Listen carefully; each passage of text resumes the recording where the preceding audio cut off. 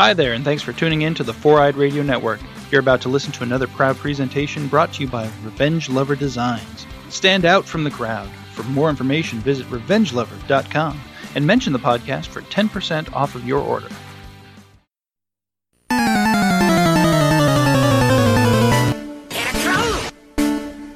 You've entered Victory Road, a Pokemon podcast.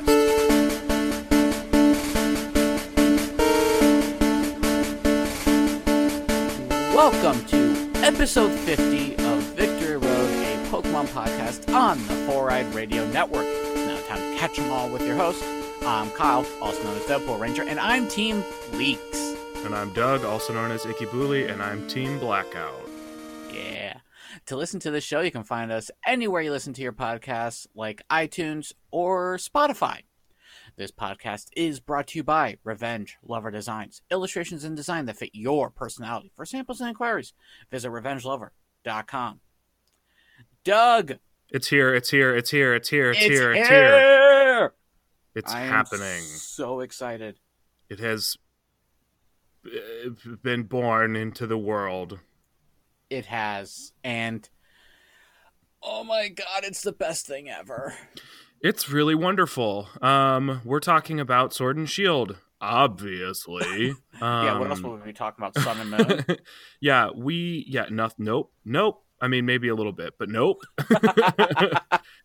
It's out. It came out a few days ago.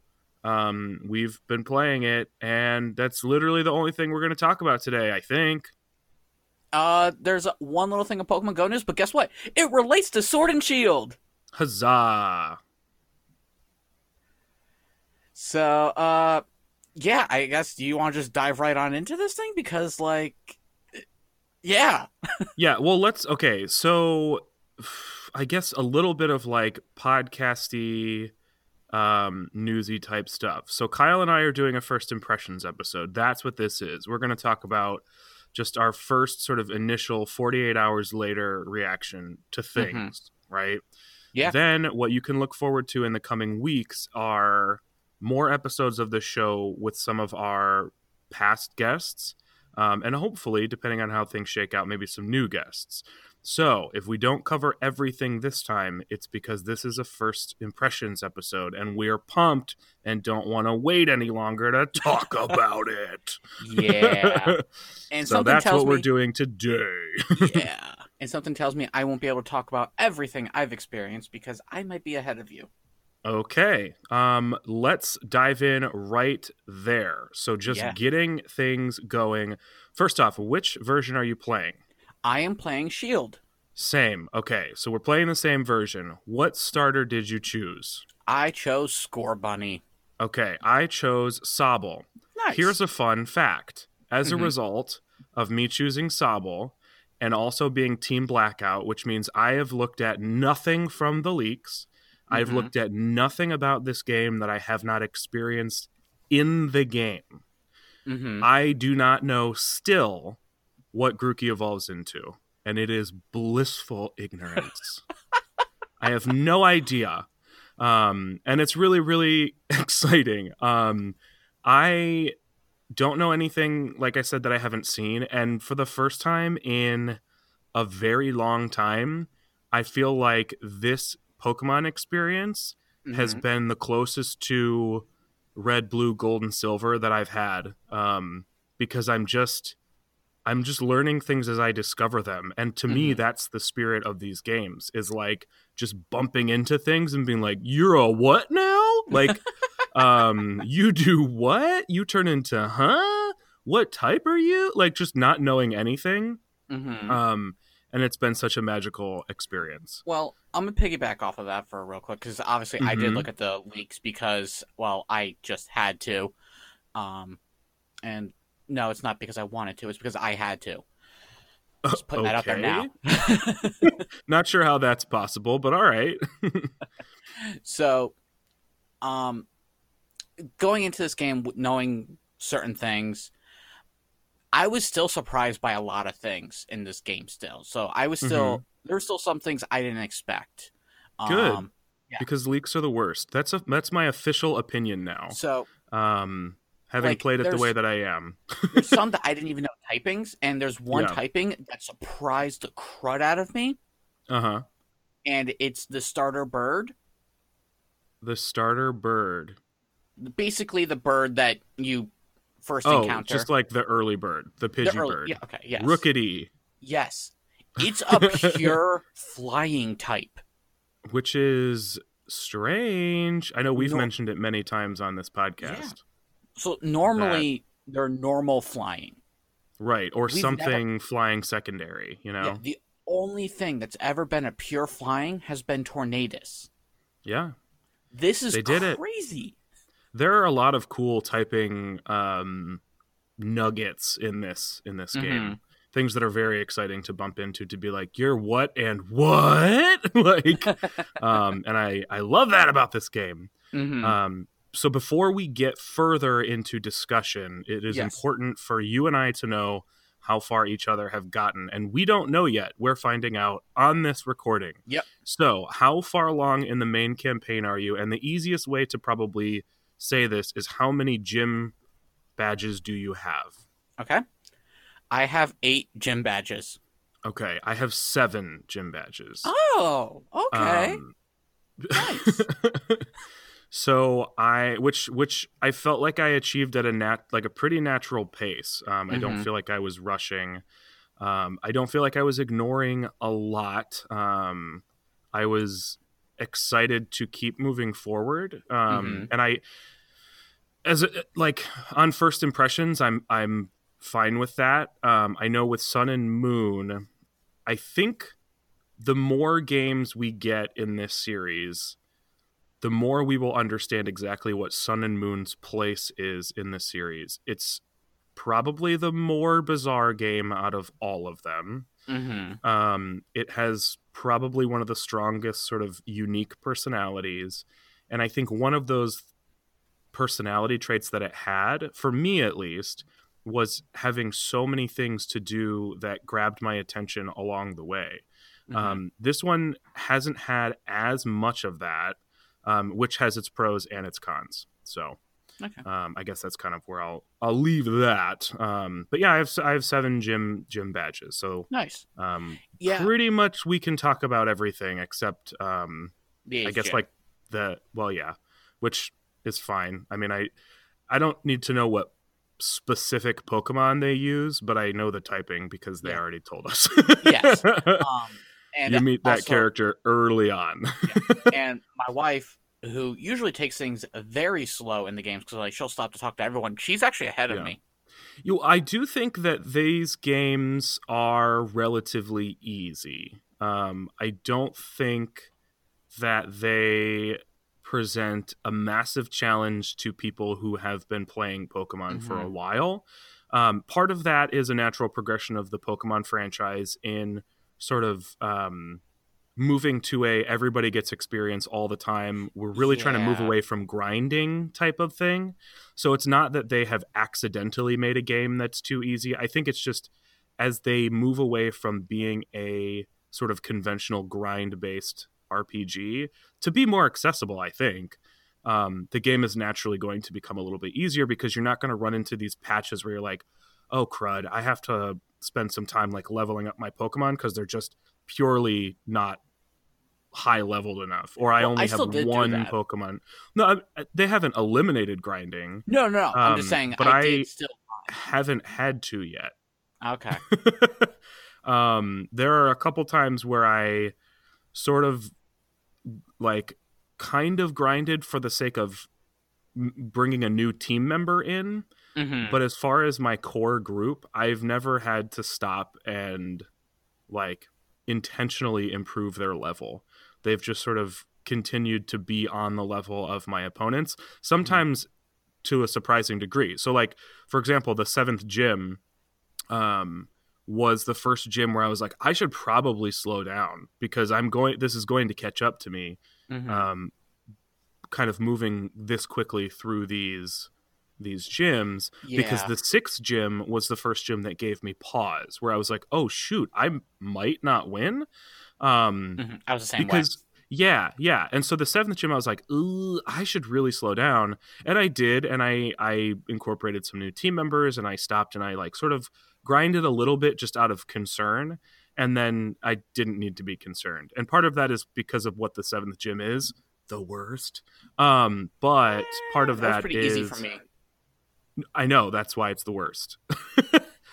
I think the 7th gym is the worst gym in this game, and one of the worst gyms ever. I mean, it's like as before in part was negligible. It's no, not worst as in hard. Worst as in they needed to just not put it in or do something entirely different. Okay. Like it was. We'll get to it, I guess. Yeah.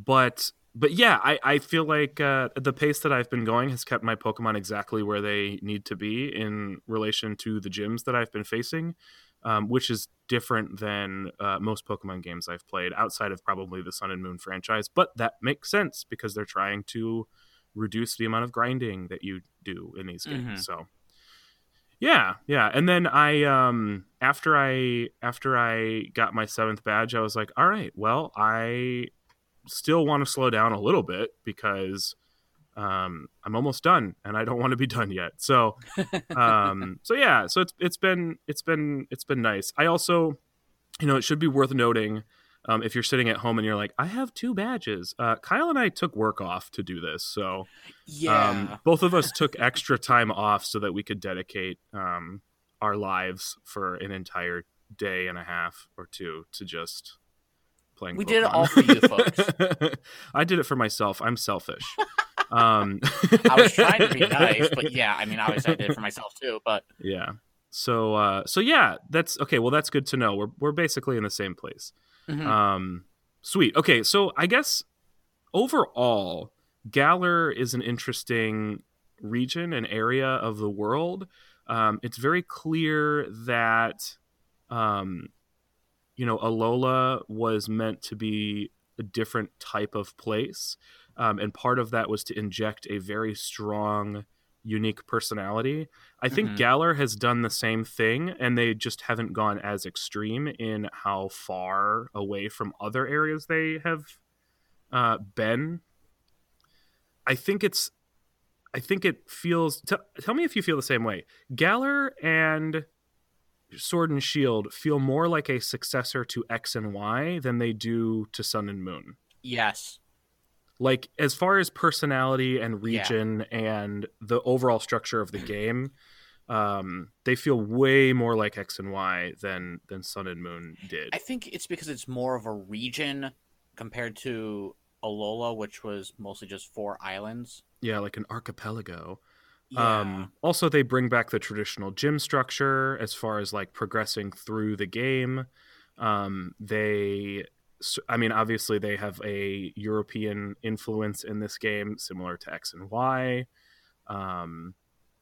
It feels much like older, and its mythology and story are sort of rooted in a similar time frame. So like aesthetically, there's a lot that's similar.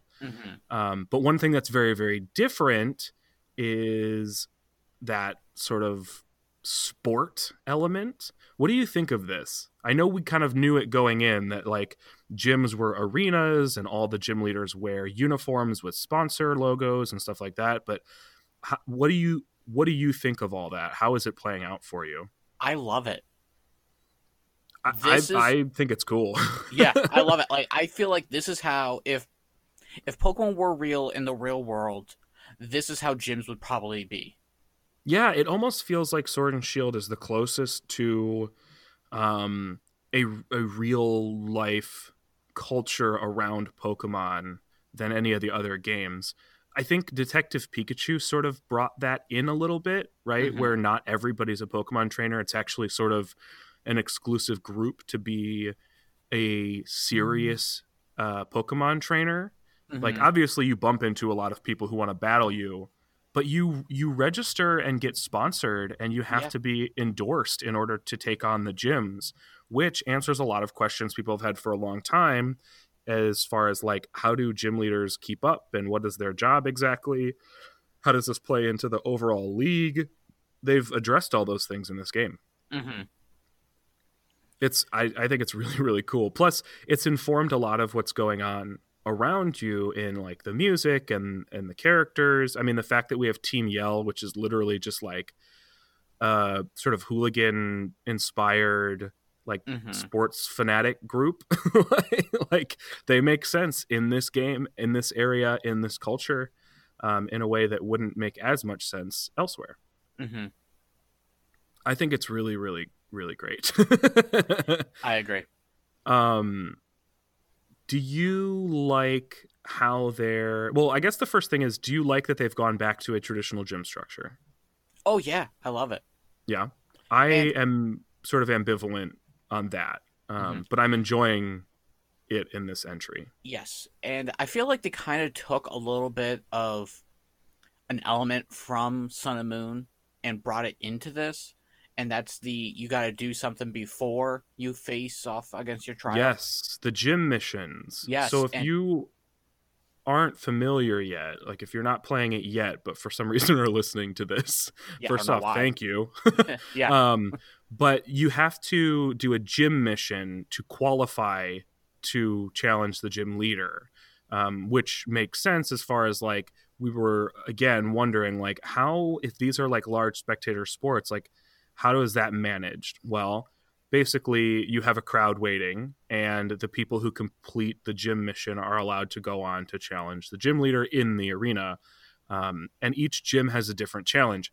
I love this. It feels like a mixture between early gyms where you had to complete a task simply in order to get to the gym leader, and Alola where you're completing sort of like a themed longer term task. This is like a mixture of the two. I like that. Almost like you're doing Orange Island tasks before you get to battle a gym leader. Exactly. And some of them are really hit and some of them are kind of dumb, but I like that they're doing it. Yeah. And they actually say, hey, you have to face these gyms in these orders to compete. Yeah, which is a weird thing that they've never really addressed in universe. Yeah. Like we all know we have to do that, but in this one they're like, no, we're actually like the earlier ones. We're the ones you face first. And they I think it's Milo says like, I'm the first gym leader, so I see a lot of battles. And then Kabu, the third one, is sort of seen in the region as like a gateway. Like he weeds out so many people because he's considered the hardest of those three initial ones, the sort of elemental ones. And as you progress through the game, they keep bringing up the fact that there are fewer and fewer gym challengers, which is cool because it gives you the sense that you're not the only one. In previous games, you're basically like alone in this quest, which is kind of weird, right? Like the whole league exists specifically for you, it feels like, and that doesn't really make sense. So in this game, they've addressed, I mean, Alola tackled that as well, but in this game specifically, the way that they tackle that, they say, you know, there's a season and everybody's starting at the same time. And so theoretically in Galar, there are times that are off season. And so, you know, there aren't gym trainers tackling the gym leaders throughout the year. It's just during a particular time frame.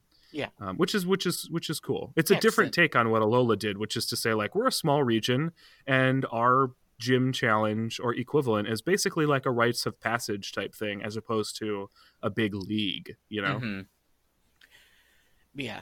Now, obviously there are some gym differences between Sword and Shield. Because my wife has been playing Sword, so I know which ones are the differences. But playing through this, I gotta say, I kind of wish that Sword had 8 different gym leaders than what Shield had. Isn't it just one gym is different? 2 gyms or are there different. more? Oh, okay, gotcha. Cool. Yeah. So like I'm playing, I'm like, how cool would it be if like one version of the game had these 8 and another version had these 8? I'm like, that'd be so cool. Yeah. That would be very, very cool. Yeah. And because what brought this up was like when you go to a gym, you can buy different typing uniforms. And I was like, oh, these are cool. I wonder who these. I'm like, wait, no, these aren't gym leaders. And I'm like, well, then why do they? I'm like, how? Like, imagine, like, I saw a Steel type and I was like, oh wow, that looks like battle armor. That's awesome. Yeah. Why can't we have this in, like, why can't these be other typings for gyms? I suspect, I think there are probably a few reasons. I think one is like one is simply it's something they've never done before, so I'm sure that's intimidating for them. Two True. is I think it'd be a drastic change that I can see them being afraid of, but I actually think it might be better than just switching to, because I think, I saw this criticism when they announced that there were version exclusive gyms, which is, well, now I have to buy both versions in order to just play another gym. Mm-hmm. And I get that criticism. I mean, if you're sort of a completionist, like I understand that. If you're a completionist, you can trade for Pokemon you don't have. You can't trade for a gym. But I do think if each version had entirely separate gyms, that would quell some of that, because then it would feel like they are more distinct games. So it's not like I'm playing this game and I have one thing that's different. It's I'm playing this game and you're playing that game, and eventually I'll probably get the other one and play that game too. I'm not sure all the reasons they might not do that. I don't know if maybe part of it is just like a branding thing where it's difficult to have 16 different characters. I don't know. I would love it. I have no idea why it hasn't happened yet. Yeah. But so maybe this is just like their first step into maybe doing that later on down the road.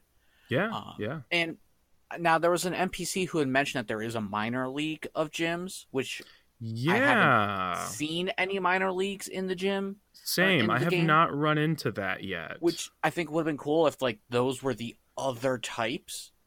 Yes, that would be awesome. Yeah. Even if they were just basically the Hitmonchan gym in Saffron City. Yes. Something equivalent to that, where it's like, you don't have to do a gym mission because I can't make you do a gym mission. I'm not official yet. I'm minor. But it was just like a difficult battle you had to do. It would also be an opportunity to incorporate Dyna/Gigantamaxing a little bit more.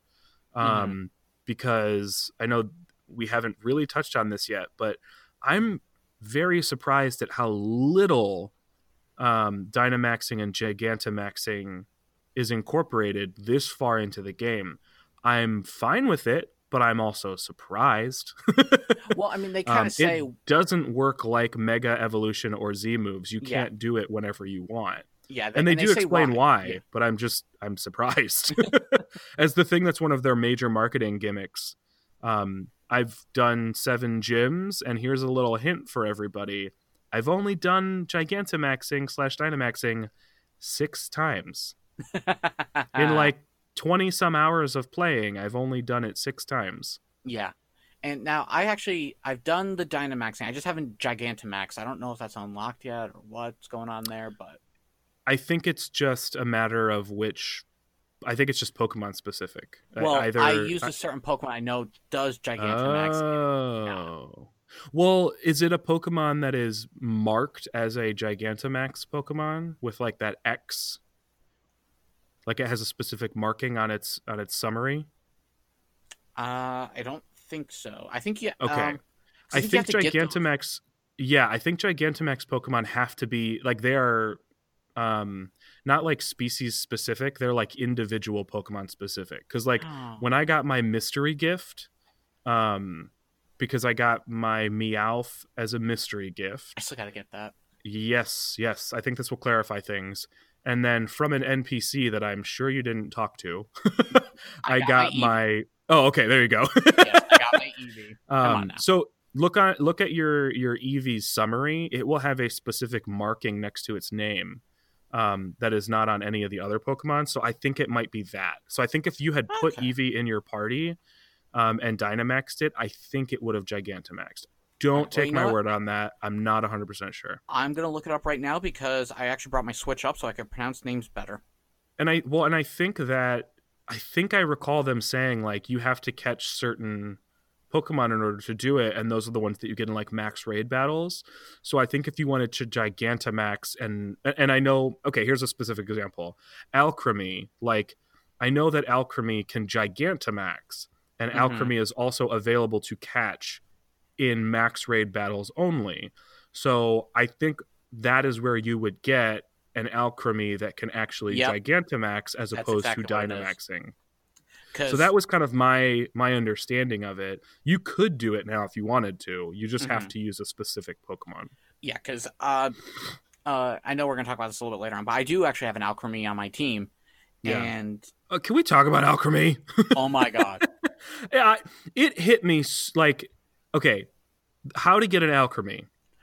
If you're trying to figure it out and you don't want to know and you're like trying to solve the mystery, skip ahead like 30 seconds. But there's an item that I had. It's like a strawberry, and it said, give it to a certain Pokemon, which is always a clue that evolution is involved. If it says certain Pokemon, give it to a certain Pokemon, and it'll make them spin with delight or something like that. So it's like, okay, well, I'm going to give this to my Milkami, obviously, and then we'll see what happens. And nothing happened. So it's like, okay, maybe it's just one of those level up things. Well, nothing happened. And it was leveled very high up. And then I battled with it in different conditions. I put it in the front, put it in the back, put it all over. I was like, I can't figure this out. So I was like, okay, forget it. I'm just going to look it up, see what happens. And what I found was like first off, Bulbapedia, not updated. So it didn't tell me. Yeah, it's going to take a while. Cerebee's more updated right now. So Cerebi I went to, and it didn't specifically say how to do it. It just said, here's an item, and then it had a little swirl icon. So I looked to see what that swirl icon was called, like on the page, and it just said spin. So I'm sitting there, I just learned this. I'm out with a friend, like getting coffee and playing games, and I'm like, spin? I don't understand what that means. And then we went out to get dinner, and in the middle of dinner, it like hit me. And I was like, oh my gosh, I think I just figured it out. And so when my friend went to use the bathroom, I was like, I'm going to do it right now. And I got my Switch out in the restaurant and spun my little character in the way that they introduced in Sun and Moon. And lo and behold, it evolved. Yep, because basically what a funny way to evolve it. Yeah. Now, you think that's crazy. I have a crazier one. I'm sure, because Pokemon loves doing ridiculous things like this. I caught, now, spoiler alert, but obviously if you're listening to this, you're here for the spoilers. I caught a Galarian Yamask. Okay, I go ahead and oh, this is difficult because I have a Yamask, but I haven't evolved it yet. Trust me, you're gonna want to know how to do this. I'm sure I will. Okay, just go for it. I'm a podcaster. I got to deal with it. So basically, to evolve it, you have to go into a wild area. You have to have your Yamask take at least 49 HP damage. Okay. Then you have to walk under this stone structure bridge in the wild area, and then it'll evolve. See, that's Pokemon. Why do you do these things? Yeah. So I don't understand. Put an NPC around the area where, like, I would be okay with it if they gave you clues along the way. But they're not very good at that. So I think they need to, if they're going to keep incorporating Pokemon that evolve in ways that you simply can't predict, put NPCs in the area where you catch Yamask. I agree. Who each give you a different part of it, right? So like have a character who's like, I just came from the wild area and there was this really bizarre stone bridge or something like that. And then have another one that says like, did you know blah, blah, blah, blah, blah, something about 49. Like do something like that because then it becomes like a cool little mystery. Yeah. So obviously I had to look it up because I was like, I don't know how to evolve this thing. What the heck's going on here?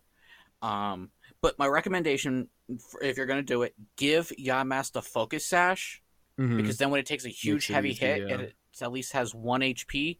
Then use the Pokédoll to run away, because you're probably fighting something a lot harder than you should be. And then go walk under the bridge, and you've got yourself a Runerigus.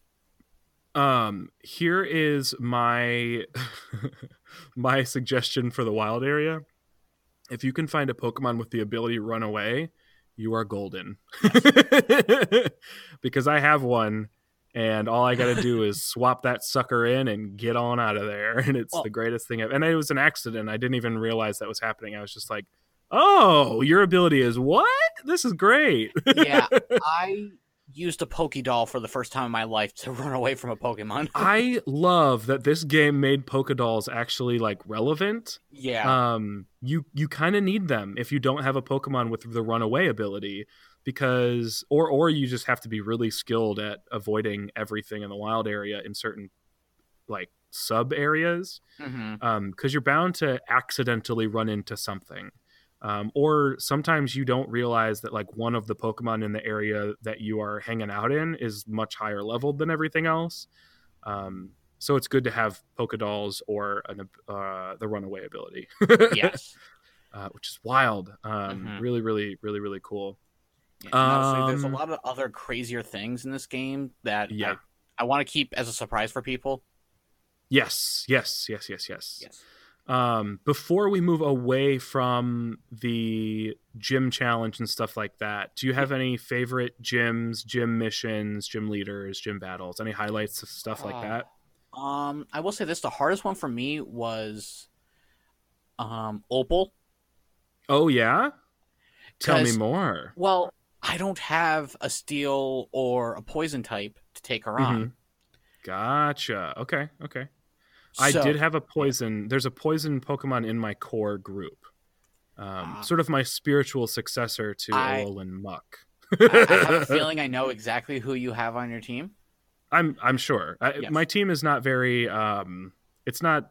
I didn't decide to have a hot take team. You know what I mean? Like I'm not trying to impress anyone. No. See, But I found out that majority of the typings that she had all had a second typing that I had an advantage over. So I was able to take out most of her team. It was that final one that just took me a second. But, I mean, she was probably just... I don't think she was the hardest now that I think about it. Like, I think I just overreacted to, like, oh my gosh, I don't know if I'm going to be able to take her on. But... That's how I felt about the 7th gym leader. And I was like, I don't have stuff to counter this. I did. In fact, I have some things that are going to explicitly not be helpful. But it turns out I didn't really need to do anything for that one. should we say what the 7th gym is? Because it's kind of a big deal. Yeah. I mean, Kyle and I have both gotten through the first 7 gyms, and they tell you all the typings at the beginning of the game. So except like the typing of you can figure it out. Yeah.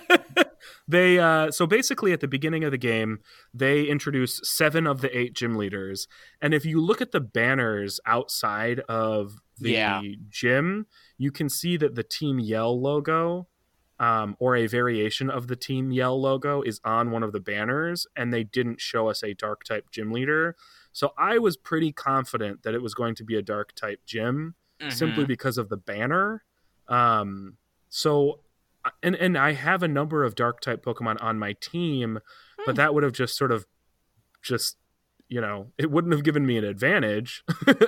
And I didn't have any fairy types ready to go, because at that point I still hadn't figured out Milkamy. And I didn't have any fighting types on my team either. I just had, I didn't even have any type advantage moves. So I ended up putting 2 Pokemon on my team that I hadn't even really trained, but were high level fighting types just in case. And I figured, you know what? Here's going to be a big, massive spoiler for everybody, as far as like game strategy goes. But, and I figured, I will just put my highest level fighting type that I've caught on my team, and I will save that for the Dynamaxing portion of this battle. Well, guess what? You don't Dynamax in that battle, because that gym leader sucks. And it's just that like he sucks. It's just that he doesn't have a spot to Dynamax. He is like, I don't even really care. It's whatever. Well, no, he says that there's no hot spot for Dynamaxing. Well, and that's fine and that's fair. But like okay, I'm getting to the point where I think that there's always like a throwaway gym. And I don't love that, where it's like, all right, here's 8 gyms, and one of them is going to be like, whatever. Because that area is really, really short. Like, there's no city to explore, really. Yeah. The gym, you get to it, like, almost immediately. The trial, like the gym mission, is just battles. I don't know. It's frustrating. I know it's all intentional, and I know that it's in the story. It is explained. But like from a game perspective, I was like, oh, okay, like that's fine, I guess. It's the closest they get in a game to basically like giving you a badge, which isn't to say that you can't lose. Like it's still a gym battle. You still have to battle them. And I was nervous about it because I didn't know that there was going to be no Gigantamaxing or anything. But I don't know. It was just I was pretty disappointed by that gym because Dark and Fairy type are types that are technical strategic types. You know what I mean? And I don't know. I just psyched myself out and then was let down at the fact that it was like a very straightforward, not very technical battle. I was bummed out. Plus, I like the little bit of strategy that Dynamaxing and Gigantamaxing has inserted. It's not very diverse strategy because you can kind of most of the time get away with doing the same thing each time. With the exception of Melanie, that's the one that I kind of had to second guess, where I was like, oh, my Dynamax strategy isn't working. Dynamax Lapras, or Gigantamax rather, Lapras is a little too strong for me. I went in thinking for her, I just could use my starter and just knock it all out. But then Lapras showed up. I'm like, crud, that's a water ice. Oh, good point. I don't have any fire types, so that was also a thing. Yeah, my counter were all steel. So, but yeah, so first ever dark type gym. That's kind of big. And I know that's the other thing. Yeah. It's such a big deal, and it was such a letdown for me. I agree. I was like, yeah, we're finally getting a dark type gym. So it's cool from a lot of perspectives. I like the character that they built. I like the little bit of the area that we got. I liked his hair. Maybe it's because I liked the little bit that we got that I'm so disappointed we got so little of it. Where I'm like, no, I want more. I want more of this city, and I wanted that battle to be difficult. So it's the 7th gym. Also, I guess, when I started talking to that gym leader and they mentioned that, they don't have a hot spot to Dynamax or Gigantamax, I actually was still, I got more worried. I didn't get less worried. It wasn't until the battle was over that I was like, oh, okay. Because when I found out that you don't Dynamax or Gigantamax and that it was a dark type gym, which is a generally pretty technical type, I was like, I think I'm about to get wrecked. Like, I think this is all like I kept saying to my friend, like, I have a really false sense of security right now. Like, I feel like I've leveled up my Pokemon enough. The gym is like right there. There's no like the big strategy that you're supposed to learn in this game doesn't exist. So I think I'm being tricked. Which actually kind of would have been perfect for a dark type gym. Yeah, that would have been funny. But anyway, I'm airing my grievances with peers. So we've been teasing this this whole time, but I gotta know, what's on your team? My team. Okay, so my team is composed of 4 core members. There are 3 sort of like ex-core members, which kind is of doing the same thing almost. Yeah. Well, and I think that was something that I did in Sun and Moon as well, where I kind of have a core. I think in Sun and Moon I had a core 5, and just rotated my 6th based on type. Right now. Yeah. But this time around, for whatever reason, I have a core 4. Kind of because I have a rotating 5th, and then I have a 6th slot that is used to kind of in the background to like train things that I want to evolve or hatch eggs or whatever. So I kind of like never used the 6th slot, which is pretty wild. Yeah, go ahead. But my core 4, 3 that I've had the entire time are obviously my Sobble line, my starter line, Nickit and Thievul. So Thievul is like my favorite. I'm obsessed. It's my it's easily my most helpful Pokemon, or was at least probably until this next one, which is my Rookidee / Corvisquire, Corviknight. So I have my Sobble line, Thievul, Corviknight. I did initially have Yamper in my core group, and then I got Toxel, and I had both of them, and was like, it really doesn't make sense to have 2 electric types on my team, given sort of the trajectory of this. And so I ended up sticking with Toxel because I really grew to appreciate poison type Pokemon in Sun and Moon. And it's been incredibly helpful in like capturing Pokemon and eking out some more difficult victories against trainers because of its ability to paralyze and poison things. It's very nice. And then I did at one point or another have the Blipbug line in my team for a while. That one I kind of got rid of almost the moment it finished evolving. I was like, I don't think you're going to be very helpful, and I put it away. And then I had the Squavit and Greedent line, and I had that just because it was like, I think it's a very fun Pokemon to play, but it wasn't really serving me any real purpose, so I boxed it. Okay. Yeah, and then I've had a couple rotating folks. So like here's a big one. This was a big surprise for me.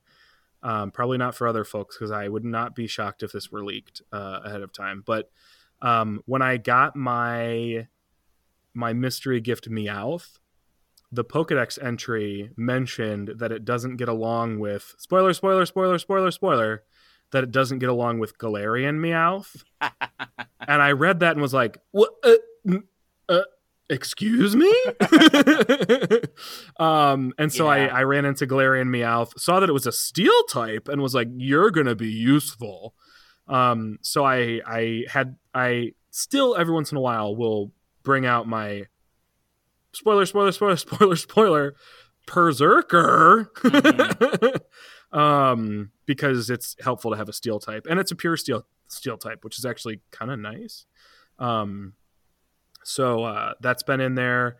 Alchemy is currently in my lineup in preparation for gym number 8. And then I did have, in anticipation of the dark gym, I put I don't know how to say this one, Phalanx, and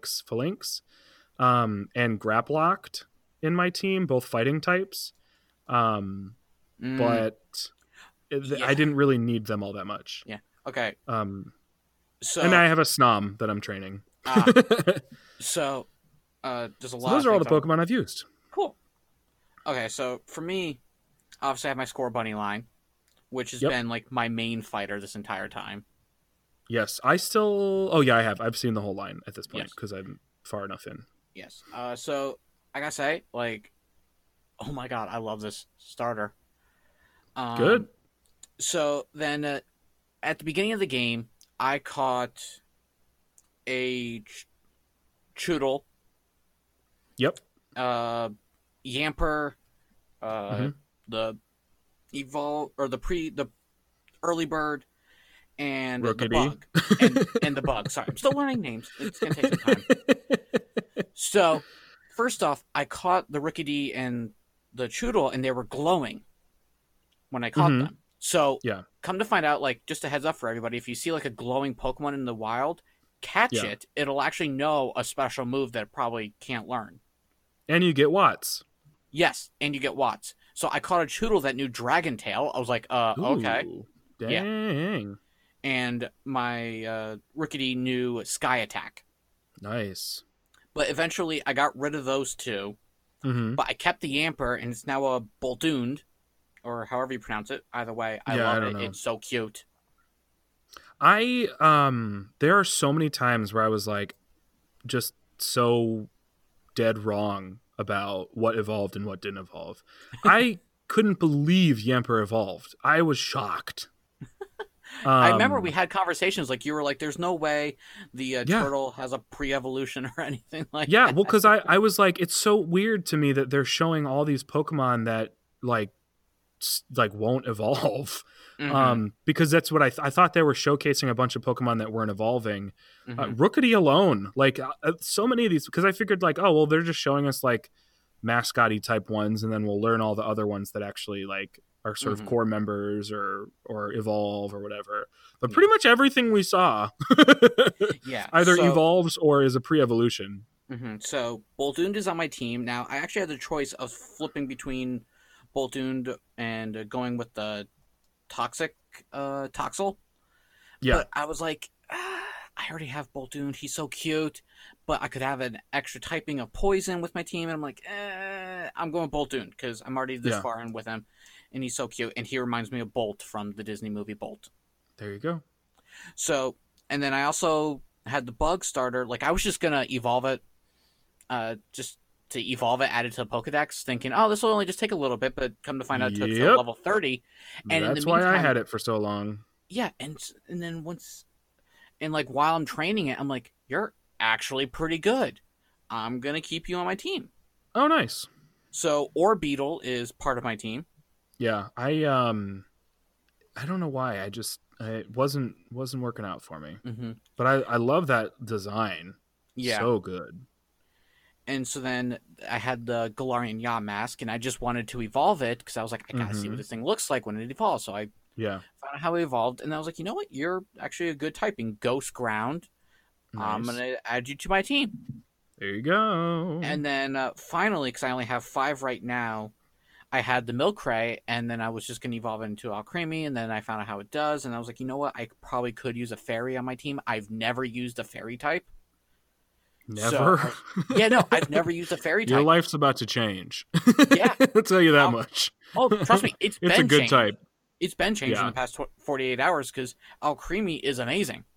I didn't use any fairy type in X and Y, which is dumb because it's literally like the like featured type in those games. Yeah. I just didn't use it because I didn't get it, to be totally honest. I was like, I don't understand what it's for. And then because I started with Popplio in Sun and Moon, I was like, oh my gosh, Fairy is like a really good type to get good at. It's it's helpful because it's a type advantage thing, but also it has a lot of like bizarre technical moves. Yeah. That if you know how to use them can be really helpful, but also if you do double battles or team battles, Fairy is like pretty clutch. My only regret with Alcremie is that I just went and used the first ingredient I had to evolve it. Yeah. I wish I had waited for like the 4-leaf clover item or something. Yeah, that's the one I want, but I fully intend to try to just keep getting more. So for my last spot, like I started off, I had a Dreadnought on my team because it was the one that had the Dragon Tail. But then after a while, I'm like, I'm barely using you. You've just kind of just been sitting there for the past couple hours. I'm gonna swap you out. So then I caught the Apple Pokemon. Yeah, what the heck is that little guy? I found out how to evolve him. Funny. Don't tell me. I'm not. But I did evolve him into his name is Appleton. Oh, okay. Yeah. Yes. And it's cool. It was cool, and I was like, okay, cool, grass dragon, that's perfect. And then it just wasn't working out for me again. So I was like, okay, who else do I want? I was starting to train up a Coughing to prepare for the Fairy Gym. Yes. Because I was like, I need a poison type or a steel type. Well, I got a poison type right here with Coughing. I might as well get a Galarian Weezing. But then I was like, no, that's going to add 2 fairy types to my team. I'm not going to deal with it then. I started training up the fossil Pokemon. Oh my gosh. Well, okay, so what is your fossil Pokemon called? It's the same thing that you have, Dracovish. Okay. Go ahead. I don't know how you know that because I think you can mix and match, but it is the one that I have. Well, here's the thing. 2 fossils are exclusive to Shield. 2 fossils are exclusive to Sword. Okay, gotcha. So to mix and match, you actually have to trade while a Pokemon's holding said fossil, but they give you 2 of each fossil. Gotcha. Yeah. So, that is well, you can get even more than that, but well, yeah, there's 4 different combinations. I mean, like you can get more of each fossil. Yes. So if you sell them like I did, don't worry, you can get more. Because I went to her Mhm. and I for whatever reason, when I talked to her, I was like, oh, these aren't the fossils she's looking for because she's not taking them. Mhm. And then I was like, I guess I can sell them. So I sold them. Then was like, oh no. But like I said, you can get more. So Yes, you it's can. okay. You can get more in the wild areas. Horrifying Pokemon, horrifying concept. And Yeah. somebody's a really horrifying person for thinking that up. Yes. But yeah, so there's 4 different fossil types. Let's leave it at that. Yeah.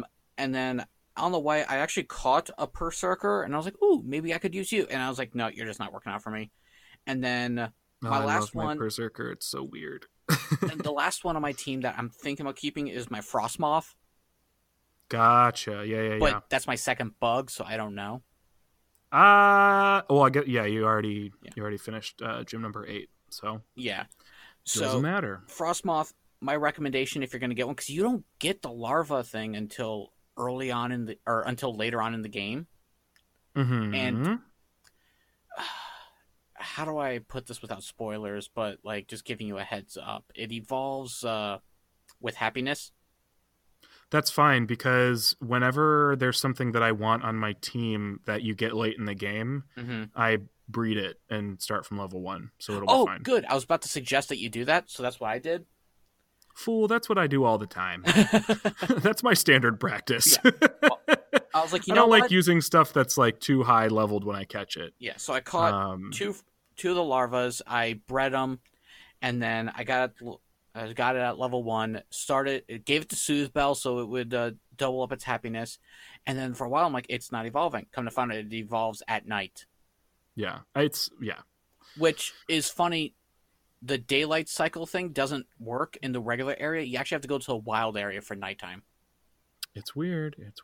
But I kind of like that at the same time. Mm-hmm. So, overall, I'm still trying to think about who I want for my 6th team. I need some type of coverage for ground types, because I don't have any. You need to... Well, you need a ground type, or you need No. something to counter ground type? I need something to counter ground types, just because... Gotcha.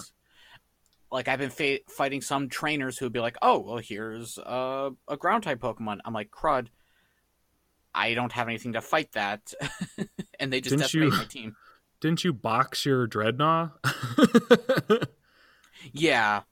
So do you have another water type I'm also kind on of your team? I'm also kind of working on a Barraskewda. Gotcha. Okay. So, but he's still low level. I gotta train him up some more. Gotcha. So, I don't know. I'm still debating. Like, none of these just really seem like a good fit for my team. I feel like I'm missing something, but I just want a pure all Galarian team. Yeah, the only Pokemon, same as you, the only Pokemon I've had on my team that is not a new Pokemon is Coughing, and it was only on my team for like a hot second, and then I was like, nah, forget you. Yeah.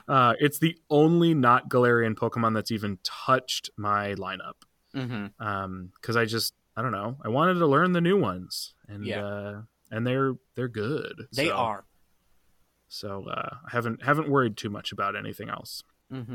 Yeah, I guess that transitions really well into just general chatter about the Pokemon in this generation. I know we've talked about our teams, but like, are there any sort of like favorite designs or favorite Pokemon that you haven't necessarily used, but that you think are particularly cool in concept? First off, I love the Phalanx. It reminds me of an enemy from like Sonic the Hedgehog, and Mario. Like, I feel like it's I don't know for sure, but I feel like it's meant to sort of evoke that same thing, right? Those like weird segmented enemies from old platforming games, because that's exactly what I thought of as well. I do actually want to kind of learn more about it. It just doesn't really have a place on my team. Yeah, so it's such a funny little Pokemon. It's like a little line of like Spartan balls. Like they're just like little orbs with armor. So I won't say what it looks like, but Impidimp's final evolution is really nice. Does it evolve more than once, I guess is my question. Yes. Okay, gotcha. Okay, yeah, I haven't seen it yet. My wife got an Impidimp on her team, and I was like, oh my god, that's amazing looking. That's another one that I'm like shocked evolves. But I'm glad because I feel like I was nervous that we were moving towards sort of like a future where most Pokemon like didn't evolve. Yeah. Not because, you know, they're moving away from evolution, but just because we're getting smaller and smaller generations. Both Sun and Moon and Sword and Shield, I think, introduced 82 Pokemon, or almost the exact same, somewhere in the 80s, which is pretty small. And Sun and Moon certainly had a number of Pokemon that didn't evolve. And I guess I was just thinking, like, I guess we're going to get more sort of mascot-y type Pokemon that don't evolve, because if they evolve, then they're changing, and then you can't market them quite exactly the same way, and all that sort of stuff. So I'm happy that so many of these things that I'm very happy to be wrong. There's so many things that I was very happy to be wrong about. And then the last thing that really surprised me, because it kind of got very, I don't want to say political, but it kind of did. I don't know how else you would word it. Maybe you'll know, but it's a Galarian form. It's a Galarian form of a Pokemon. Okay. It's a Galarian Corsola. Oh, yeah. There were a few times when I gasped playing the game because I was so surprised by something. One was obviously when I read that Meowth Pokedex entry and saw that there was a third Meowth, which, as far as I know so far, makes Meowth the only Pokemon with 3 different forms regionally. And then another time that I gasped was not at Corsola. Corsola is actually the only Pokemon that I was spoiled on. It's the only Pokemon I saw from the leaks. Oh, okay.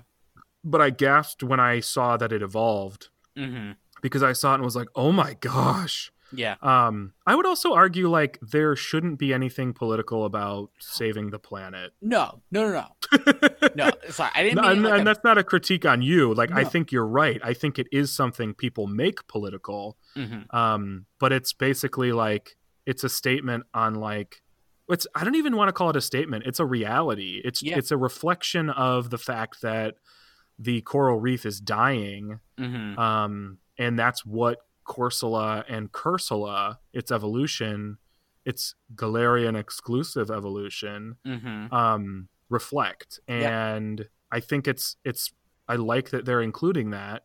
It's really in the same vein as, like, a Grimer or a Muck or a Galarian coughing, or all these things that sort of address the fact that pollution is real.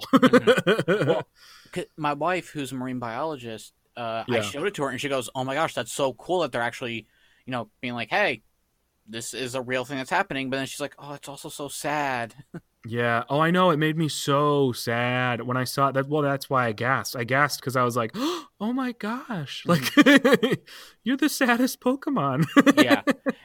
And then, like, when you see the evolve form come out of its Pokeball and you just see, like, the lower half of Corsola, and then it just kind of, it was just so sad. It's so sad. Yes. It's very, very sad. It's a very sad Pokemon. But I love that it exists because, like I said, it's a reflection of a really sad reality. Yeah. And then, speaking on the same subject, like, there's some that you talk to in the city of the second gym, and he's like, now don't go catching all the fish Pokemon. We need them for the ecosystem. And I'm like, oh my gosh. Yes. Go Pokemon. Well, if you think about it, Pokemon is a franchise that should be doing things like that because it's all about connecting with nature. The fact that you're partnering up with basically the animals of the world. Plus, they really need something to offset the fact that it's dogfighting. Well, yeah. So the more that they can drive home the fact that we're caring about the environment, the better. I think Sun and Moon did a little bit of that too, where it wasn't necessarily as outright like, hey, here in Galar, like, this, that, and the other is happening. But it was very much a connectedness with nature that other games hadn't necessarily tackled. This one, as far as the story goes, at least through the first 7 gyms, the story is like pretty minimal. That kind of surprised me. I think it's one of the reasons that I've been able to get through so quickly. It's just there's like not much story. But they also haven't really gotten into story elements that I suspect are part of the story. I'm not going to get too much into them because I don't know how much you have seen that I haven't seen as far as the story goes. But I am not surprised that there are Pokemon like Galarian Weezing and Cursula in the game, and that there are characters talking specifically about protecting the environment and ecosystem based on certain elements of the region and certain characters you meet very early on. So I certainly see the potential for this game to make much more of a statement, but good for them. Yes. Something else that stood out for me was like how long it takes for you to get to the first gym, and I love it.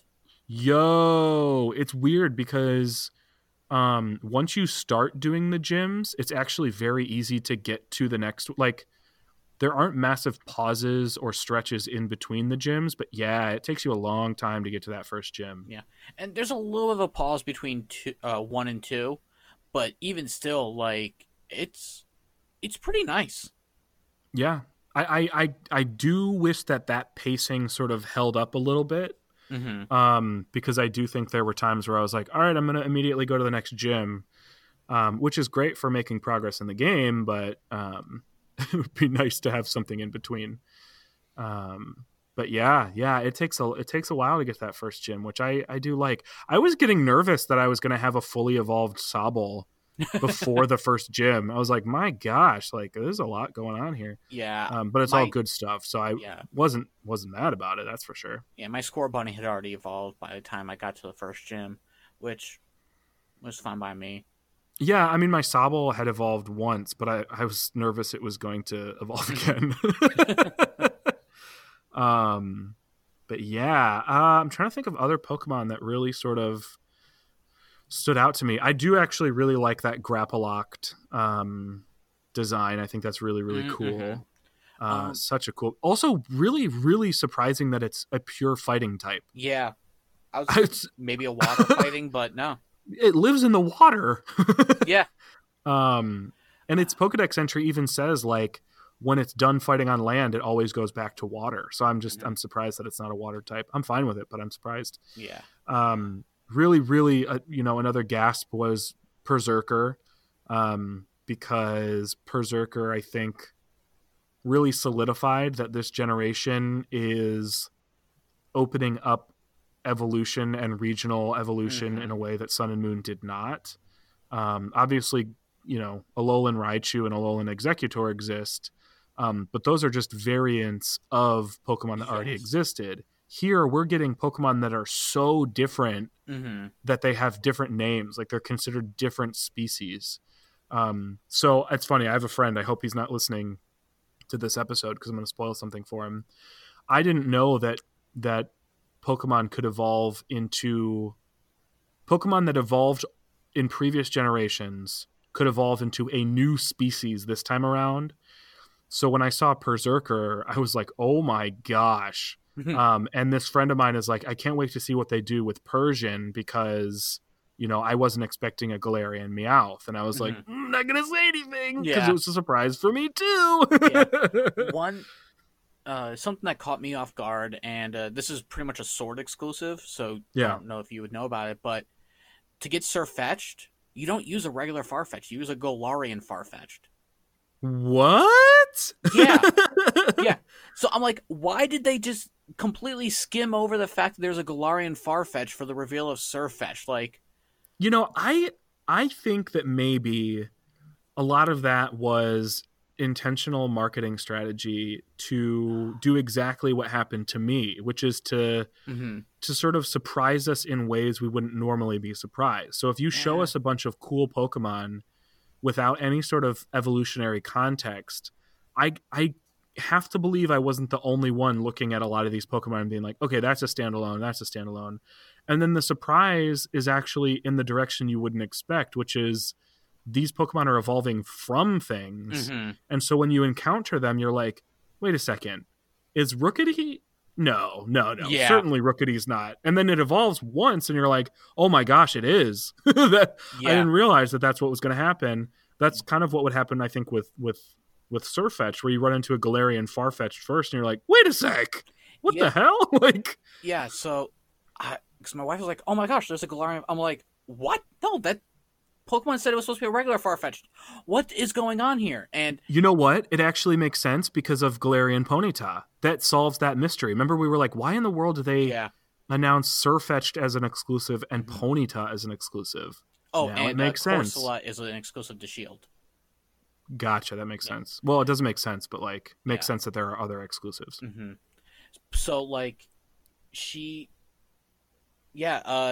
it basically looks like a regular Farfetch'd just holding a ginormous leak that it has to drag around. Oh, that's so funny. Mm-hmm. Wow. Oh, that's good on them. Good on them. Lots of surprises, and that's why the past couple days and the week leading up have really sort of solidified my sort of like anti-leak stance. Mm-hmm. Not necessarily like looking at them when they're out, but like I just don't get it. The surprise is what's fun. Discovery is what's fun. See, that's where you and I differ, but I mean, I still enjoyed the leaks, like just leading up to it. Because here's the thing. Like, I don't get it. Well, let me just say this. Like, yeah, help me understand. Leading up to this game, I'll be honest, I wasn't that pumped for Sword and Shield. I just wasn't that excited. And then the leaks came out, and I was like, "Oh my gosh, all these things are amazing looking!" I got so pumped for the game. I got so excited for first time. But like you were going to get the game no matter what. Right. So those emotions would have happened playing the game. Right, but I wasn't looking forward to getting the game. Like I just wasn't leading out. I was like, "Oh yeah, Sword and Shield's coming out soon. Okay, whatever." And now I'm like, "Oh my gosh, I can't wait to play! I can't wait to play! I can't wait to play!" And yeah. I don't know. I just don't think stealing from the developers is worth it. Like, I don't think that, and maybe it's because I don't experience those sorts of feelings, but I don't think the payoff is worth the literal crime. So I don't know.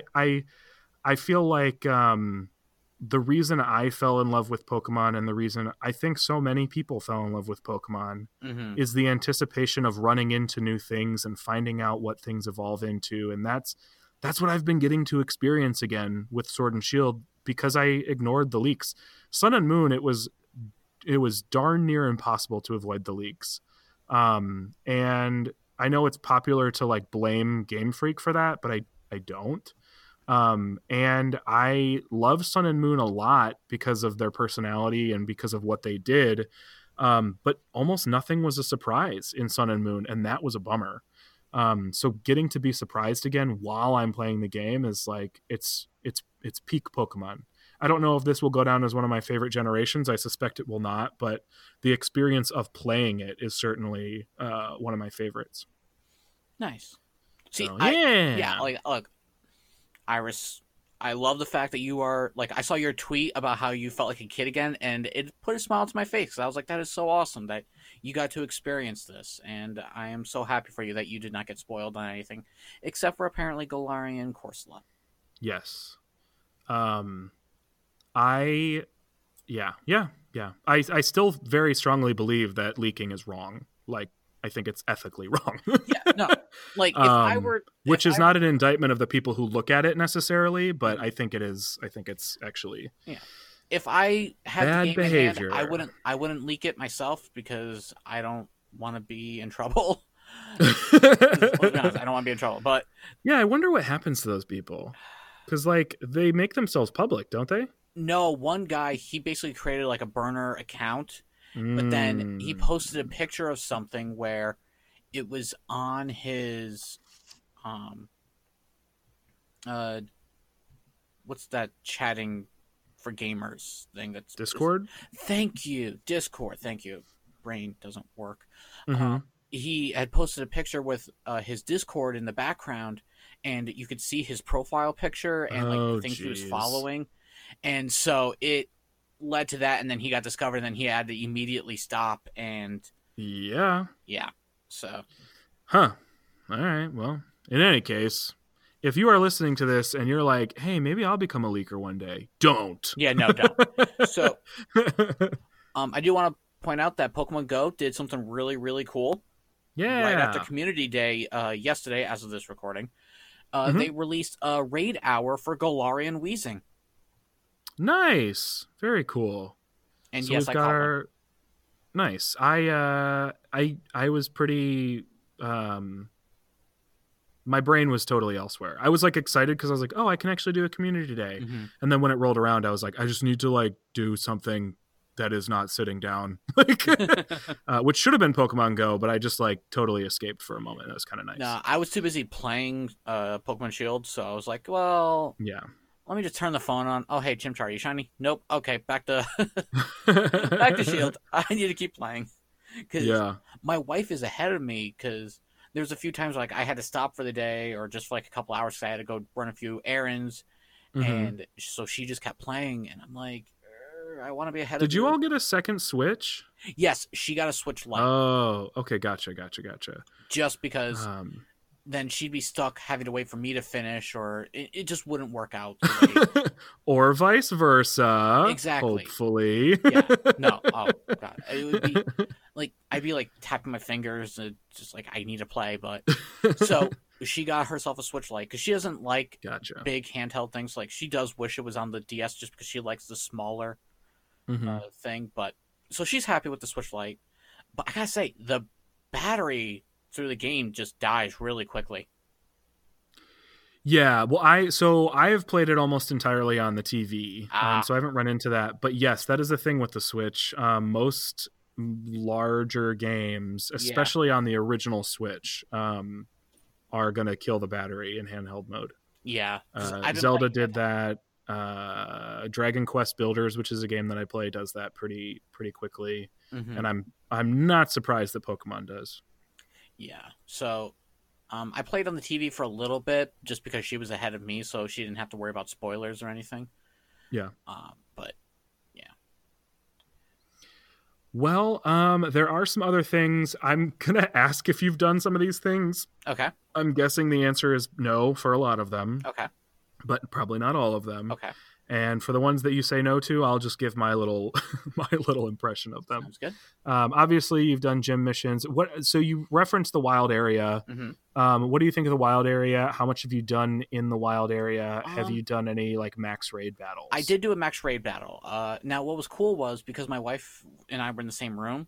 Mm-hmm. Like I actually saw her running around in the wild area. Yeah, isn't that cool? Yeah. So like, now I'm sure if like I had the Nintendo Wi-Fi, I'd probably be able to see a whole bunch of other people. I'm not 100% sure if that's true or not.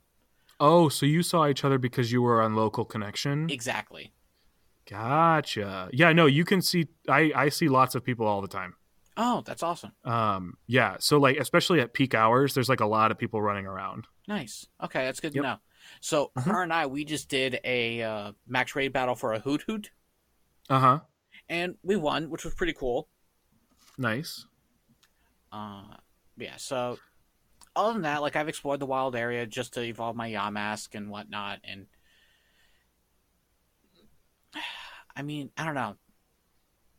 Have you spent much time in the wild area just in general? Not really, just to get to like the other area. Like I did a little bit of training in there, just a little bit to power Gotcha. up my guys. But I was like, okay, cool, a wild area. There's not really many new Pokemon in here. It's mostly just some of the older ones. I'm like, I want new Pokemon. I don't want old Pokemon. So I'm gonna go. Yeah. No, I like the wild area. I've explored it a little bit Mhm. because I wanted to be able to at least, talk some about it. But I've caught like a decent chunk of stuff from there, but not a lot. I think when I first entered the wild area, I caught a bunch of stuff. And then I spent a little bit of time exploring the second time you have to go through there. Mm-hmm. Like to go north. I love how big it is. My gosh, Yeah. that's awesome. Cannot wait to spend lots of time in there because it's just huge. And I've upgraded my bike and a couple times and can obviously go on water because you have to eventually and all that sort of stuff. Mm-hmm. Occasionally, like I'll just pop into the wild area and get some wattage just because. Or because I think riding around is kind of fun and relaxing for like a break. You mentioned the wireless stuff, and I So you don't have the Nintendo Wireless or the Nintendo Online at all? No, because Okay. I'm cheap. Well, I mean that's fine. I was just Yeah. curious because I Yeah, because like I didn't want to like ask a litany of things that required that. Yeah, no, you guys, like, I created my card and I was like, oh, cool, let me get my code so I can share it with everybody. And I went to go hit get code, and it was like, you need to have. I'm like, aw. Yeah. I will say not that you have to get it because you don't have to get it, but it is way cheaper than other video game online services. I have seen that. I think eventually I will, just to check out like the wild area with everybody there. Yeah, yeah.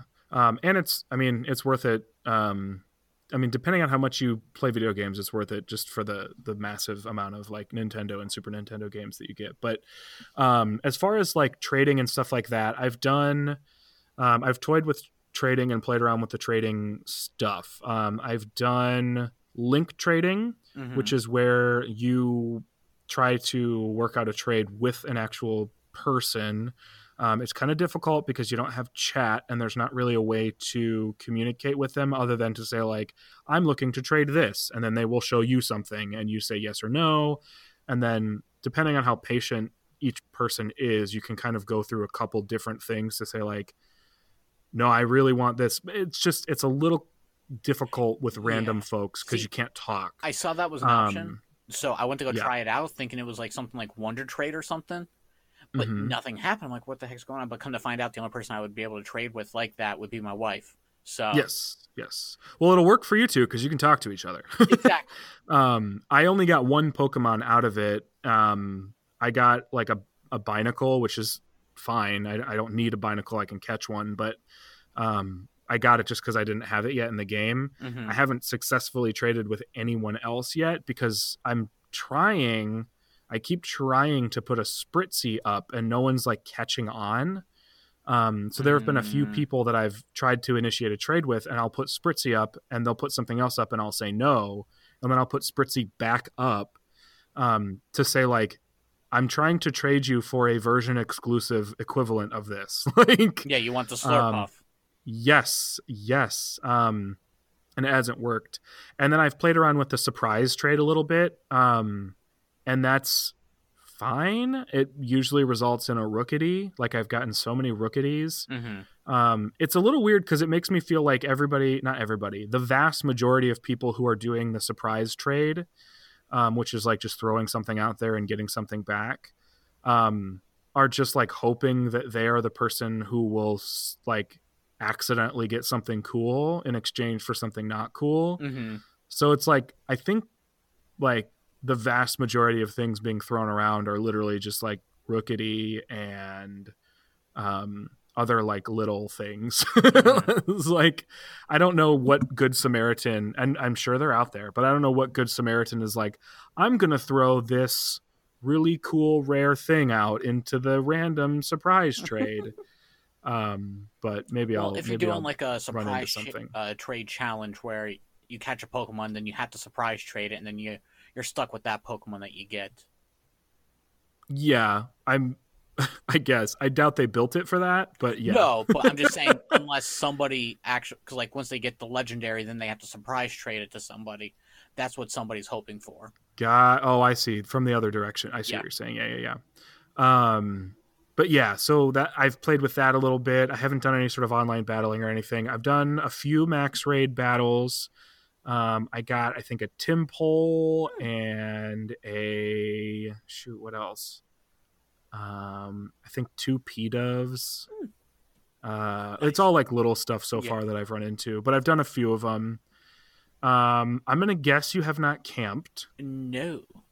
Okay, camping is fine. I visited other people's camps where I got to play with some of my Pokemon. That's about it. Okay, I mean that's mostly what you're doing with camping. The nice thing about camping is that you can heal Pokemon without items, or being at a Pokemon Center if you're like really in a bind. But this game doesn't have like super long stretches, so it's helpful in the wild area if you just want to like hang out in the wild area. Not as helpful in the game proper. One thing that I do miss from Sun and Moon is that you could do that stuff anywhere you wanted, and it was often prompted after battle. So you could kind of get that stuff out of the way in sort of a natural setting. So I haven't camped as much as I've done the stuff in Sun and Moon. Yeah. I'm also going to guess that you haven't done any Poke Jobs. Ha! I've done one. Whoa! You have surprised me immensely, good sir. But it'll be the only one I ever do because I find them to be completely tedious and stupid. Okay. I think it's fine. It doesn't actually require any work. So tedious is a choice word. Well, here's the thing. Like, you send out a Pokemon, you do a job, it comes back and it gains experience points. Awesome. Yes. But the only Pokemon I'll be sending out are Pokemon that are in my PC. I'm not going to send out anyone from my team, so why do the Pokemon in the PC need experience points? If you are basically wanting to train more than 6 things at a time, you could do that. Yeah, but I don't know. I feel like I could do think swap they them around a lot easier and train that way. It'd be easier for me. Well, yes. Well, easier, I don't know, because you literally don't have to do anything with the Pokejobs, and you can actively train 6 Pokemon and then throw 7 Pokemon on a job, and they'll just get experience. It's certainly not necessary. You don't have to do it. It's much less active than training them yourselves, but it's basically free experience. I do think that Sun and Moon, this is another thing I think they did better, because you could send Pokemon on missions in Sun and Moon, but you always got items and stuff back.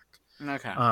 So I don't think they got experience from that. I think they got happiness and stuff like that. So it was like a way to keep your Pokemon happy and sort of like active when they weren't on your team, which was good for battle later. Mm-hmm. Plus you got items back from those, which was sometimes pretty cool. It's kind of how you got fossils and different items you could sell for money, things like that. Okay. So I got to play with that a little bit more. Maybe it'll build up to that where they can bring stuff back. I think each mission you do, you get one thing. So like you might get paid, you might get an item, you might get whatever, but it's certainly not quite as abundant as in Sun and Moon, which maybe was intentional. And then I know we've both done a little bit of breeding. Yeah. I like the way that it works. I like that you don't really have to, like, you can select both of them at the same time. You can pull them from your, PC. You don't have to put them in your party first, which is a godsend. For people like me who like that. breed a lot. Mm-hmm. It's super annoying to have to shuffle your team just to, breed Pokemon. So thank the Pokemon gods for fixing that. Thanks, Arceus. Yes, exactly. I also like the fact that you can actually access your PC pretty much anywhere now. Oh my gosh, that is the best feature. They didn't bring a lot over from Let's Go, but that is the greatest thing they brought over, is being able to access your PC pretty much almost everywhere. Well, that's the second greatest thing for me. Oh, because the first greatest is seeing Pokemon on the map. Yeah. Yeah. I think I agree with that. I like how there's a mix between you don't know what you're going to get in the grass and seeing Pokemon walking around. Yes. Like, the mix is perfect because there's certain Pokemon you can only get from getting in the grass. Yes, I like that. There are Pokemon, I kind of picked this up very quickly, that there are Pokemon you'll never see, maybe not never, but that you don't see on the map. They only show up sort of like hiding and shuffling through the tall grass with the little like solid snake. Mm-hmm. So one thing nice. I forgot that I absolutely love, and it's something so simple, but yeah, I love it, is the fact that if you're looking for a specific Pokemon that you've already seen someone have, and you go to like check their Pokedex entry of where you can find it, you can click on the fly icon while you're checking out the Pokedex entry's location. Yes. So you don't have to like exit out of the Pokedex, go to the fly option, and then fly there. You just literally just click on it while you're in the Pokedex. I was like, oh my gosh. Yeah. So simple. Accessible map. I love it. You know what's really, really strange, and I am of two minds about it. It's really strange that for the first time ever, I think I know where you're going with this, there's no animation for flying. Yep. And the reason I'm of two minds about it is because there is a certain point at which you've been playing the game for so long that you really don't need to see the fly animation again. So it's very quick, but it's also very abrupt. It's a little strange. I know there's like the little loading icon that shows you like the Corviknight taxi. But I'm also very, very, very surprised that there is not a Corviknight taxi animation. It seems like maybe it was cut, because I swear they showed it at some point in promotional materials. I think they're like, I don't know if they showed it, but like they showed a Corviknight like on a post, like just sitting there. Maybe there was, and I haven't seen that yet. I haven't seen it either. I've seen the posts. I haven't seen any Corviknight on the posts. Yeah. So it makes me wonder if they maybe they might have cut it, or they might have tweaked it during development, because I wonder if it was initially intended to have Corviknight taxi stations, because they have the posts and they have little almost like parking spots. I don't know if you've noticed these, but like they have these little like parking spots that have like the Corviknight taxi logo on them. But thus far, there's no way to interact with those things. So I wonder if initially you had to do that, and then they decided, like, you know what, that's actually going to be too tedious, too limited and restrictive for people. And I wonder if they decided, let's just go back to a more traditional fly mechanism. If so, good choice. Yes, agreed. But it is very bizarre not to have an animation. Very, very bizarre. Also, it's very funny that you don't surf. You just use your bike. Yeah. And you literally don't even have to like change anything. You just start riding on the water. Yeah, they have straight up like murdered HMs. Between Sun and Moon and this, they have just decided, like, you're dead, you're not coming back to life. I'm okay with it. I'm very fine with it. Very, very, very, very fine with it. Yes. Man, what else? I don't know if there is anything else at the moment. I will say this, and I'm going to be very limited on it because it's just pure speculation. Okay. So, looking at the full Pokédex, because I followed the leaks, there's very few Generation 4 Pokemon in the Pokédex. I have heard this, yes. I counted. Now, not counting any pre-evolution or evolution Gen 4 Pokemon, just pure lines of Pokemon. There's only about 21. Yeah. So, leads me to believe, again, pure speculation, that we will be getting a Diamond and Pearl remake, because where else would you put all those extra Generation 4 Pokemon? It's possible. Yes. That being said, if it doesn't happen, it doesn't happen. I'm not going to cry about it like some people I've seen. So, but I will literally never bet on Pokemon Diamond and Pearl remakes. Yes. I'm just never going to do it. Yes. I will be thrilled if it ever happens. I'm going to live my entire life expecting it will never happen. Yes. And you know what's going to happen as soon as Gen 4 remakes come out? People are going to start begging for Gen 5 remakes. Yes. It's a never-ending cycle. I mean, don't think people aren't already, because the people who don't want a Gen 4 remake are just going to beg for Gen 5 remake first. Yes. So, well, and I gotta say, there's a lot of Gen 5 Pokemon in this Pokedex. Well, so there is something to consider in the fact that generation sizes vary greatly. So, like, there are a lot of Generation 5 Pokemon in this Pokedex, but there are also 150 some Generation 5 Pokemon. Yes. So if you go by percentage... Very true. Yeah. So I remember seeing a list at some point. This was... Before. Wasn't based on leaks. It was simply based on all the Pokemon that had appeared in promotional materials. And the percentages were actually pretty close. They all sort of ranged between 25 and 35% of that particular generation's Pokemon, which makes for a very large chunk of Generation 5. Yeah. I also think it makes sense to have a lot of Gen 5 in there, because they haven't really done a ton with it. We just got it in Pokemon Go. I doubt that was a factor in deciding, but it's certainly helpful. It's a good coincidence. Yes. At least. So, I'm going to take off on this next question. Anything you're missing from previous generations, Doug? I mentioned a couple things I'm missing from Sun and Moon. I am missing some of those features that I tend to use that you don't use as much.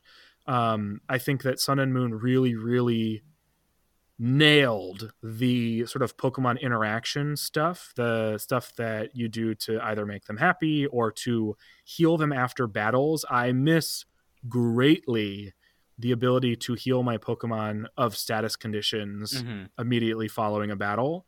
It's not really causing problems because I haven't had trouble making money in this game. So I'm able to just stockpile all those types of items, but I still miss that. That's probably one of the biggest standout things that I keep coming back to, where I'm like, oh, it's okay if this Pokemon got burned. I'll just like, oh wait, no, I won't. You know what I mean? Yeah. That's probably the biggest thing is the ability to sort of care for and medicate your Pokemon immediately following a battle. Okay. It's the first thing that comes to mind, at least. See, I feel greedy now for what I'm about to say as to what I missed from previous generations. Why? Magnemite. Oh. It didn't make the cut. Yeah, it sure didn't. Which is a bummer. Yeah. Am I upset? Big bummer. Yes. Am I going to start rage quitting and yelling at Pokemon on their Facebook page? No, because I'm a all right, human we're being. 90 minutes into this, so I'm just going to go there. All the people who were moaning bought the game. Yep. They all went out and got it. Oh, yeah. And here's my lesson for all of, I don't know if we have any younger listeners, but here's my lesson, younger listeners. The way that you, in this wonderful capitalist country of ours, the way that you enact change and the way that you make a company truly know whether or not something they've done has bothered you enough to change it is with your wallet. If you hate the thing that they're doing, don't buy it. That sends the message. Harassing them on Twitter doesn't actually change them from doing anything. It's just a mean thing to do. Unless it's Sonic the Hedgehog, and then we'll make an exception. I don't even think that was the fans, to be totally honest. I think fans will take credit for it, but I don't think that's what it was. Okay. I think that still results in, like, did it affect shareholders? Did it affect the ability to make money off of the product? And when it comes to movies, movies are... The success of a movie is not determined by the niche fans or the super fans. This is a harsh reality for a lot of people. Super fans, you don't dictate the direction of your favorite property. The mainstream does. So even if all of the super fans of Pokemon decided not to buy the game, the mainstream people still were going to buy the game no matter what. Oh, yeah. And it would have been just fine. I'm a Survivor fan, and there are about 10 million people that watch each week. There aren't that many super fans. And it's very obvious that the things that bother super fans are things they're not going to change because there are still 9.5 million people watching if we all go away. You know what I mean? So some harsh realities for you, but if you are one of the people who harassed developers and then bought the game, you're not a good person. And Kyle doesn't have to co-sign that if he doesn't want to, but I will say it. 100% agree with you. I don't want to put words in your mouth. Go right on ahead. I trust you. You are of sound and abled mind. Thank you. I just think it's such a bad thing to do. To harass. I mean, it's bad to harass people in the first place, but then to not even have the actual principles or frankly guts to back that up by not buying the game. I got nothing for you. You know. I mean, anytime like I'm on Facebook and I see like the 3 emojis that are like top trending on that post for Pokemon, and it's like like, love, and then angry face, I always go for the laughing face or something, whichever is the next emoji that's going to be trending. Trying to bump stuff up. So I'm trying to boost that one emoji up just to get rid of that angry face. Yeah. And this is, and I should clarify, this is not me saying you can't critique things that you love. Right. But if you feel strongly enough about something, back that up. Back up your belief, you know. There are plenty of things that I choose not to buy or buy because I know it's a bigger statement. Mhm. Whether it should be that way or not, that's the bigger statement you can make. Yeah. So, but I love these games. So whatever. Yeah. I will say another thing that I'm missing so far, and I'm at the 7th gym, and the past few gyms have gone by very quickly. So I wouldn't be surprised if this changes. But currently, I am missing some of the storytelling that they have done in the past. Because so far the storytelling in this one has been pretty secondary. Yeah. And it's not bad storytelling. Mhm. It's good storytelling. I think that's a testament to me wanting more of the good storytelling that they have done so far. There's just not very much of it. Mhm. And that's something I would love to see more of. Yes. So I'm hoping that there's like a robust, like either post game story or robust storytelling towards the end game. You know how was it Black and White or Black 2 White 2 had basically like a whole leg of the story after you beat the Elite Four. That's not my favorite way to tell the story, but I will be happy to get it if that's what they do. Yeah. But I'd love some more story. Yeah, like at the end of Black and White, you had to hunt down the 7 sages. Yes, yes. X and Y had a very small thing with Looker in the Lumio City. Yes. Sun and Moon had the Necrozma hunting, or especially Ultra Sun, Ultra Moon had lots of post-game stuff. Ultra Beast stuff. I will say that I have heard that there is a post-game. I don't know much about it. I just will say that I have heard that there is.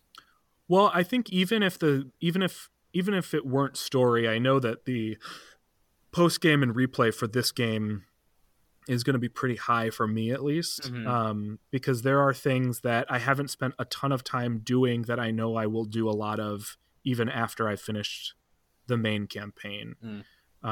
Largely the wild area. I plan to spend a lot of time in there. Nice. So I'm certain that I will still be playing this plenty even after the main story. Oh yeah, same. Plus, hoping that there's like a really, really great piece of the story. Plus, now afterwards. that these games are on Switch, the save file is not on the cartridge itself anymore. Yes. So my wife and we can just swap games. I can play Sword now, she can play Shield, and I don't have to worry about erasing her data or anything. Yes, that is great. Because I have more than one profile on my Switch. That's the other thing. I can just switch into a new profile. Exactly. Just create a new profile on your Switch if you feel like you want to play the game again and you don't want to delete anything. There you go. Yep. It's beautiful. Mm-hmm.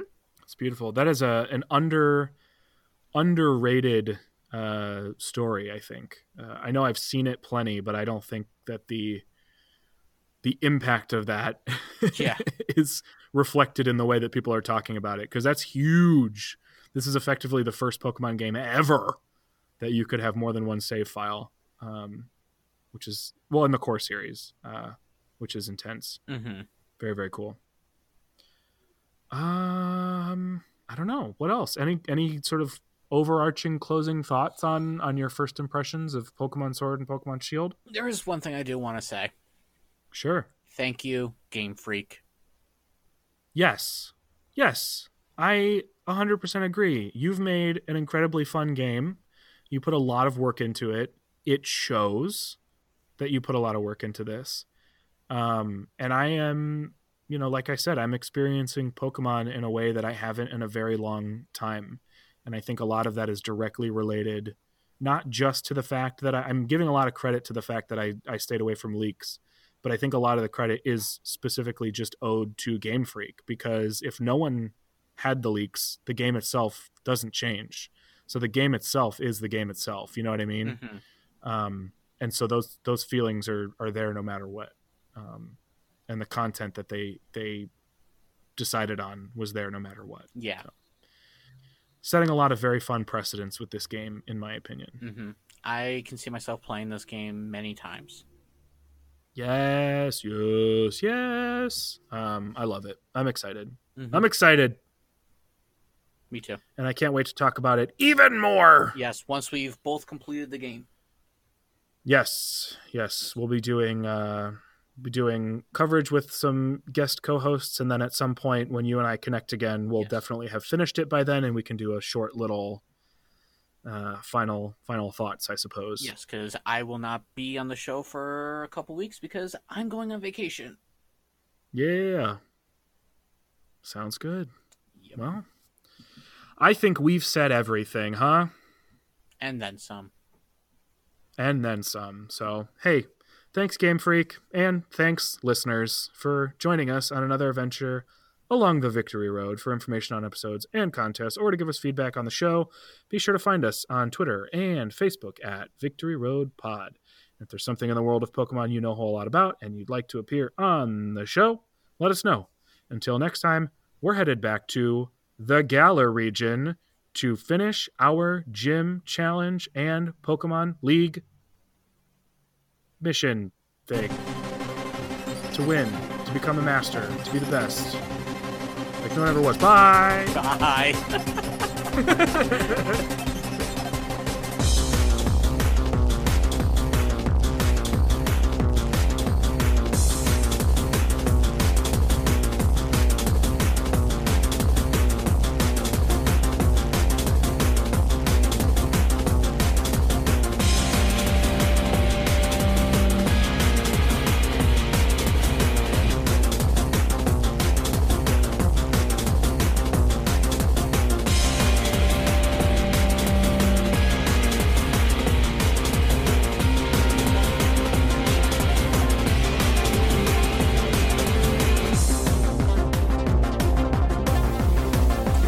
This has been another fine production of the 4Ride Radio Network.